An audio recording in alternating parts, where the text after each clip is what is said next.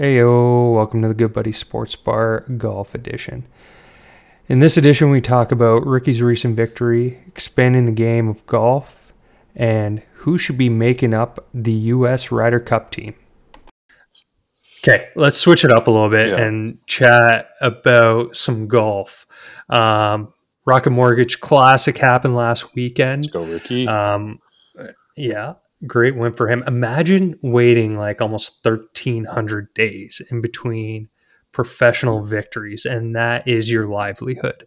Totally breaking down a swing, going from being over the shoulder to more upright. Like, what a transformation. And the mental fortitude to get there. We talked about the course and how we thought it was going to take 30 under to win, and like how some courses are looking to be obsolete. I thought the course held up pretty well. From an O Canada standpoint, had a couple of Canadians in contention, including Hadwin, getting into the playoff. It was a good playoff. Like, I know it only lasted one hole. Rickie hit great shot, got a read off Hadwin, but got the win. Anything else that stood out from the weekend in golf for you? Yeah, I don't think that course played as easy as everyone thought it was going to.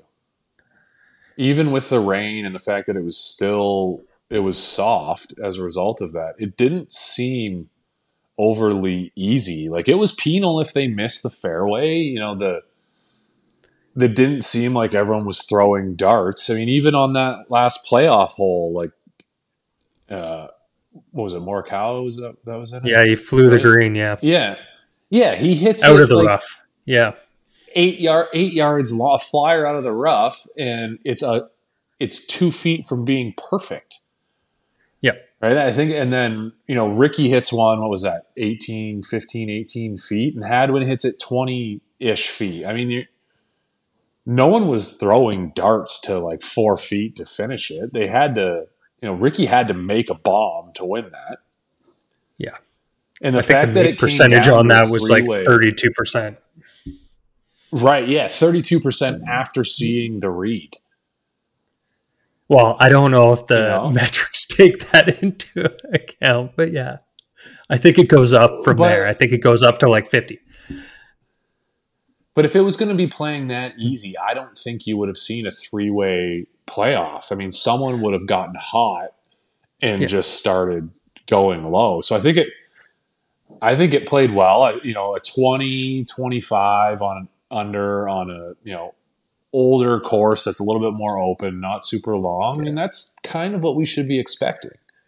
And it's great that you bring that up, because it's back to the point that I made last week, where I feel as if most courses are setting themselves up for 1,500 to win. Anything more than that, the weather has cooperated for the players. Anything less than that, the weather has cooperated for the course to be able to stand up to the test of the best professionals in the world. Where was I going with this? Part of the issue that we find too is I don't think it's necessarily courses being obsolete. The game has grown to the point where the PGA wants to either go back to areas where they used to be and get into new regions that they haven't been in a long time, Detroit being one of them, bringing the Rocket Mortgage back a few years ago.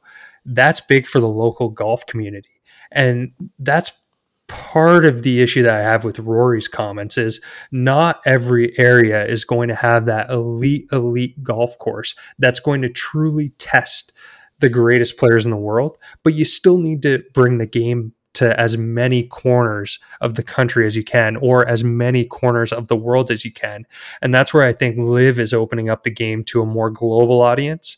And same thing with the PGA Tour, going back to areas where they hadn't been for a while, or that are underrepresented. Utah getting a golf event coming up here in 2024, I think will be big for that mountain region of the country. So I think there's just tests of golf that aren't going to be that strong when it comes to the PGA Tour, but they need to be going there. And that can't be forgotten about either. Well, yeah, and I think, you hear about these old, prestigious, somewhat famous courses, Like, don't you want to let's take it back to the Southern Ontario. Like you hear, oh, Hamilton Golf and Country Club, oh, blah blah blah, it's so good, yada yada yada, and then you go and you get to watch the pros just tear it up.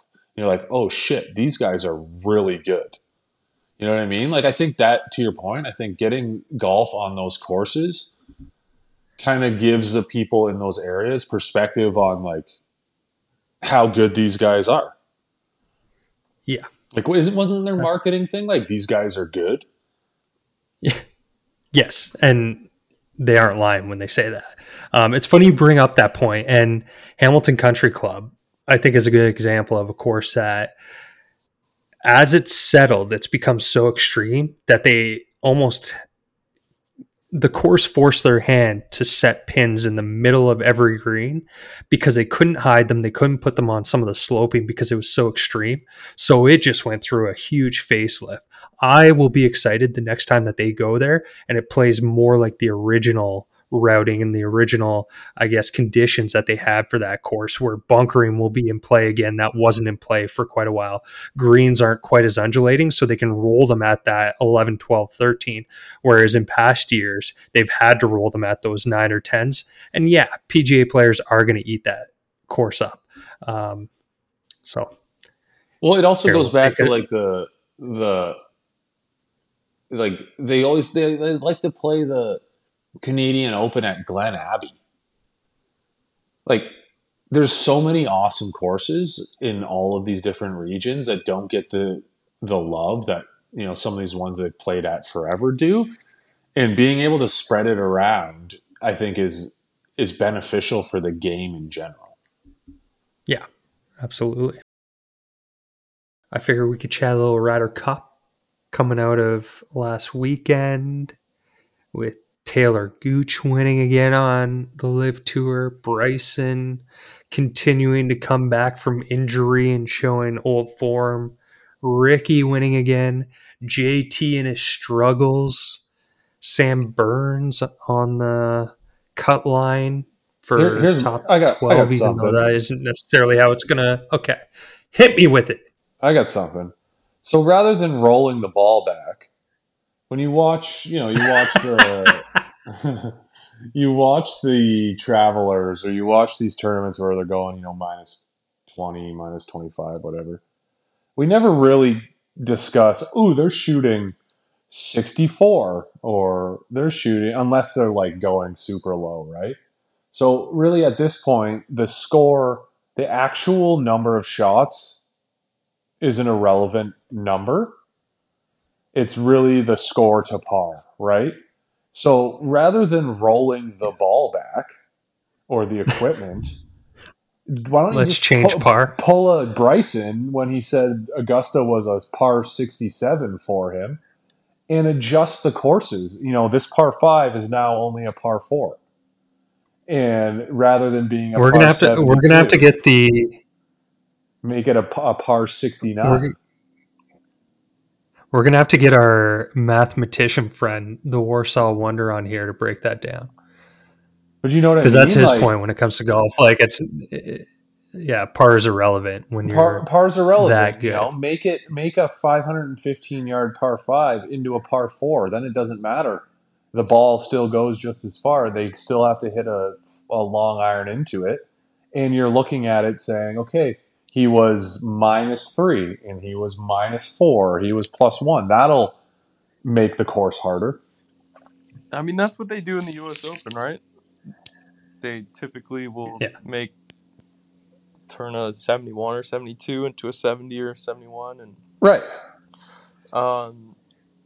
yeah, make a par 3 that's 300 yards. I think it's Yeah, easier to do with some courses than others. For sure. Just given how they're set up and I thought meant to be played. But yeah, I mean, it's definitely an option. Yeah, like maybe you do it with like the older courses, right? The ones that they say are getting outdated. A lot of the new ones are long and, you know, they're set up more for the modern game. But when you look at like Detroit Country Club, like make it a par 68. Mm-hmm.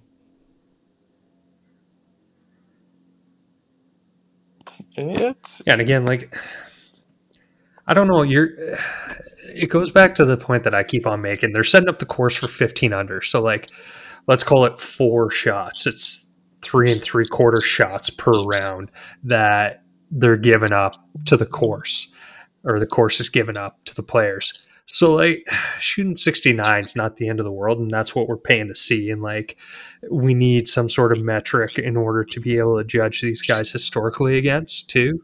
So, like, changing par is going to be a tough uphill battle Well, I mean, to they're fight. gonna go around. I thought you were going to take the Ryder Cup example and be like, maybe if the course is that easy, maybe we just go straight up match play, I and would then love score to see doesn't more. matter. I would love to see more match play tournaments too. Me too. I'd love more match play, more team play. I think that's what's gonna start happening. Yeah, like I Yeah. think have more match play, have more drama, like in the actual group you're watching on the TV, not just okay, Finau and Morikawa and Taylor Gooch are all in this group. One's -8, one's -2, and Finau's in a blender today and he's +4. Like, have it where if there's a featured group on TV, it's because those 3 or 4 guys are battling for something that specific day. Well, that's why people love sport in general. You're watching 2 people or 2 teams going head to head to see who wins. And that's where rivalries, hatred, all the great things that sports bring out of humans, whether it be good or bad, comes into play. And I think people could really tie themselves into like being in the Brooks Bryson debate. It was like, you were team Bryson or you were team Brooks, but did they really hate each other? No. If you start playing the match play 4 or 5 times a year against each other, things could get real interesting in a hurry. Guys not giving putts, guys like a little gamesmanship here and there, guys can get on each other's nerves, and it can get good. Was there anyone that was actually team Bryson? There's a lot of Bryson people. I like him. You know how I know that Jordan lives in the U.S.? I appreciate that the guy crunches numbers, and he was undervalued a fair bit just purely because nobody liked him. But yeah, I mean, that even the sports books didn't like him.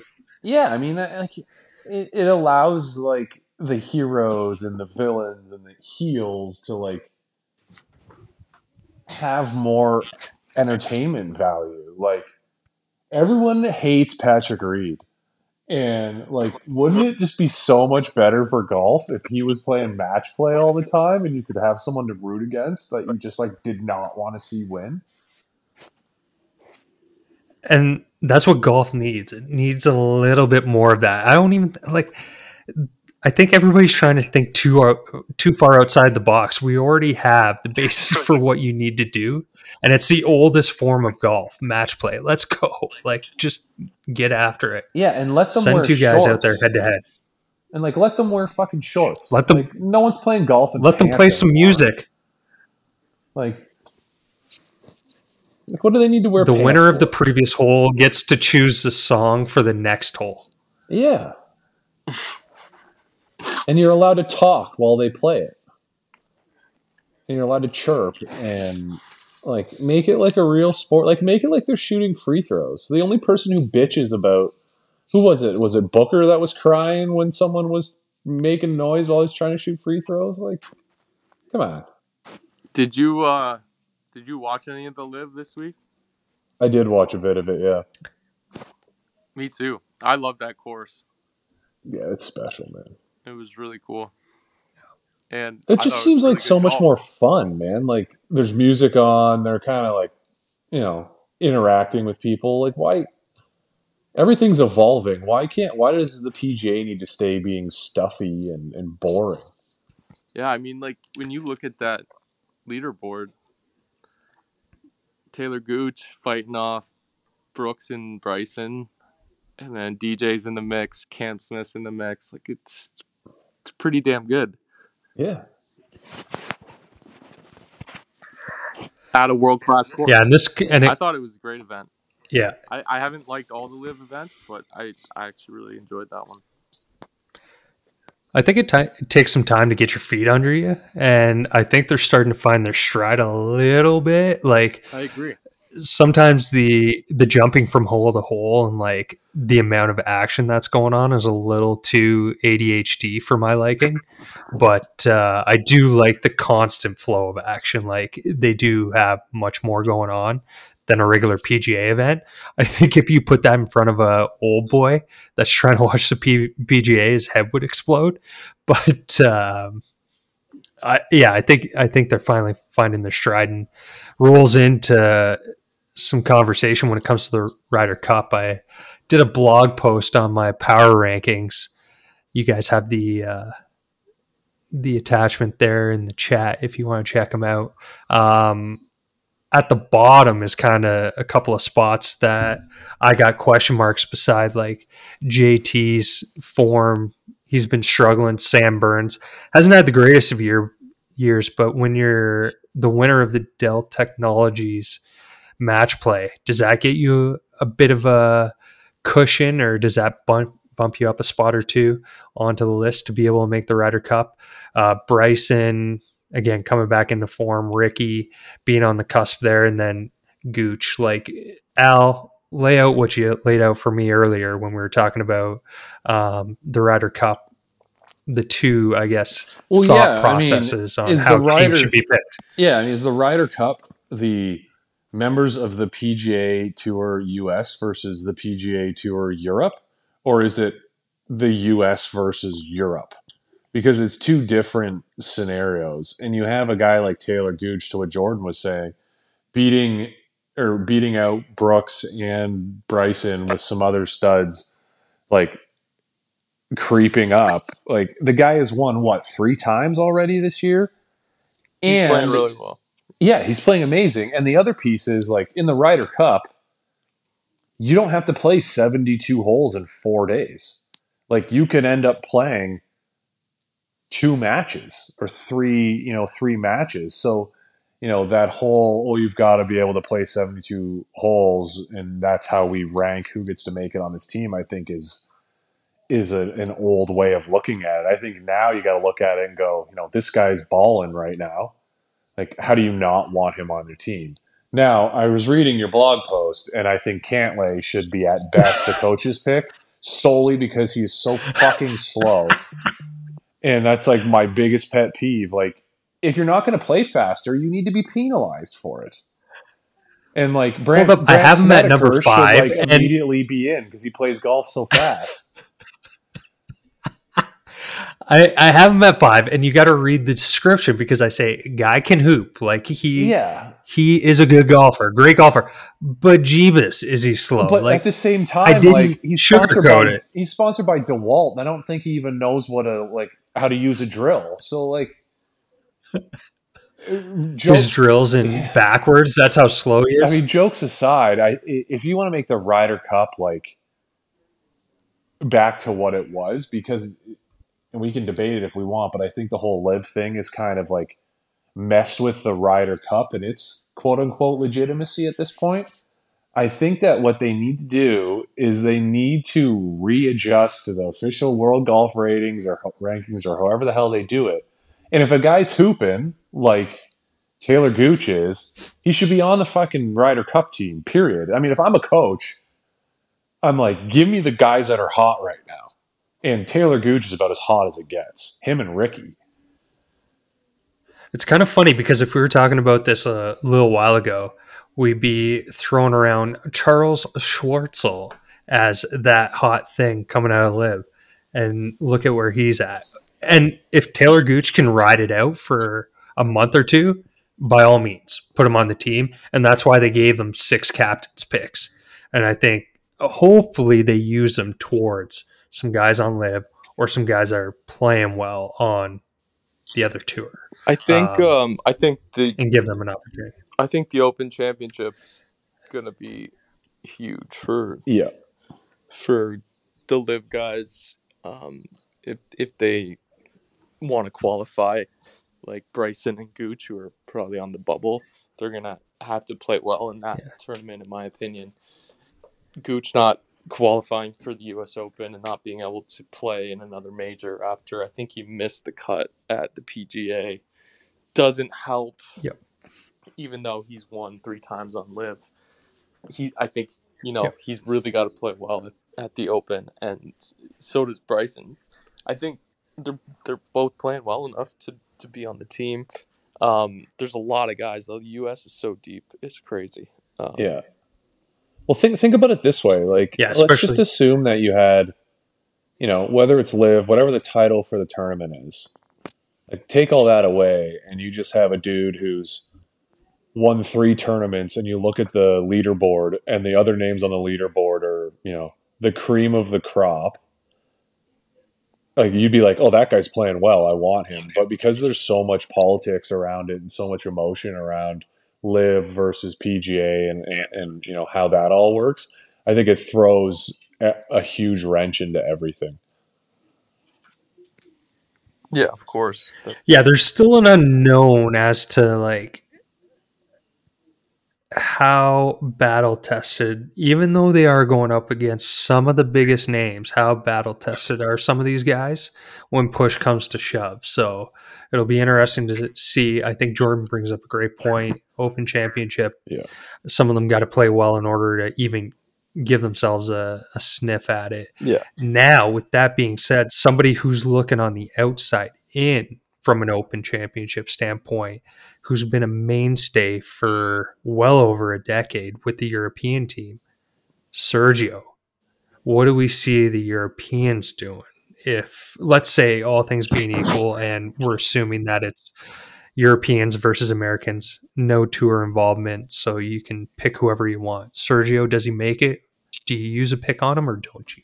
So Sergio did not qualify for the Open. First time since 1997. Correct. He was one shot off the He pace was yesterday. tied, T6. So he didn't qualify, so he's not going to be Yeah. able to play. I don't think he gets picked, but maybe he does. I think it's Luke Donald's the captain. I believe he told him he wasn't going to take him. There was like 0 chance. But then this whole Mm-hmm. merger happened, and I don't know if that changes things, but yeah, it's a trickier one. Especially not having the Open Yeah, to and I like look at prove himself. He did play well at the U.S. Open. yeah, and I see he had to again qualify his way into the U.S. Open, so he had to grind that one out. And I think with him being a shot off getting into the British Open, kind of shows that he's still got that grind left in him. And that team is so young that I think having a guy like Sergio would be good for that team to have a veteran mentor in that locker room. And I think they need some of that, somebody with a bit of clue in that locker room. Yeah, I mean, there's Sergio, Stenson, the 2 Englishmen on Live, like Westwood, and Westwood. yeah. Well, Stenson was supposed to be the captain, wasn't he? Yeah. Yeah. I mean, it'd be tough to see all 4 of them not on it, but Here's a question for you guys. Considering that Okay. Ryder Cup is just Europeans, like, is the President's Cup a cooler tournament because you get like the best players in the world versus the U.S.? Like, I think should the it be Ryder a You Cup. would cooler think one? so, but it just hasn't shown that way. Yeah, exactly. Well, the Ryder Cup is just the history of it is just Yes. so much more significant, given golf, was invented in Europe and then Allegedly. blew up in the United States, and they have had these Ryder Cups for so long. I think the President's Cup's really cool, but I do think maybe there's a change happening now, especially with Live becoming more of a global game, and there's more players from Asia, especially getting good. That maybe as we get older, the President's Cup is a better match between the two teams. But historically, the Europeans have been, I think, significantly better than the world team. Yeah, no, I don't disagree. I think the history contributes a massive amount to the lore of the Ryder Cup.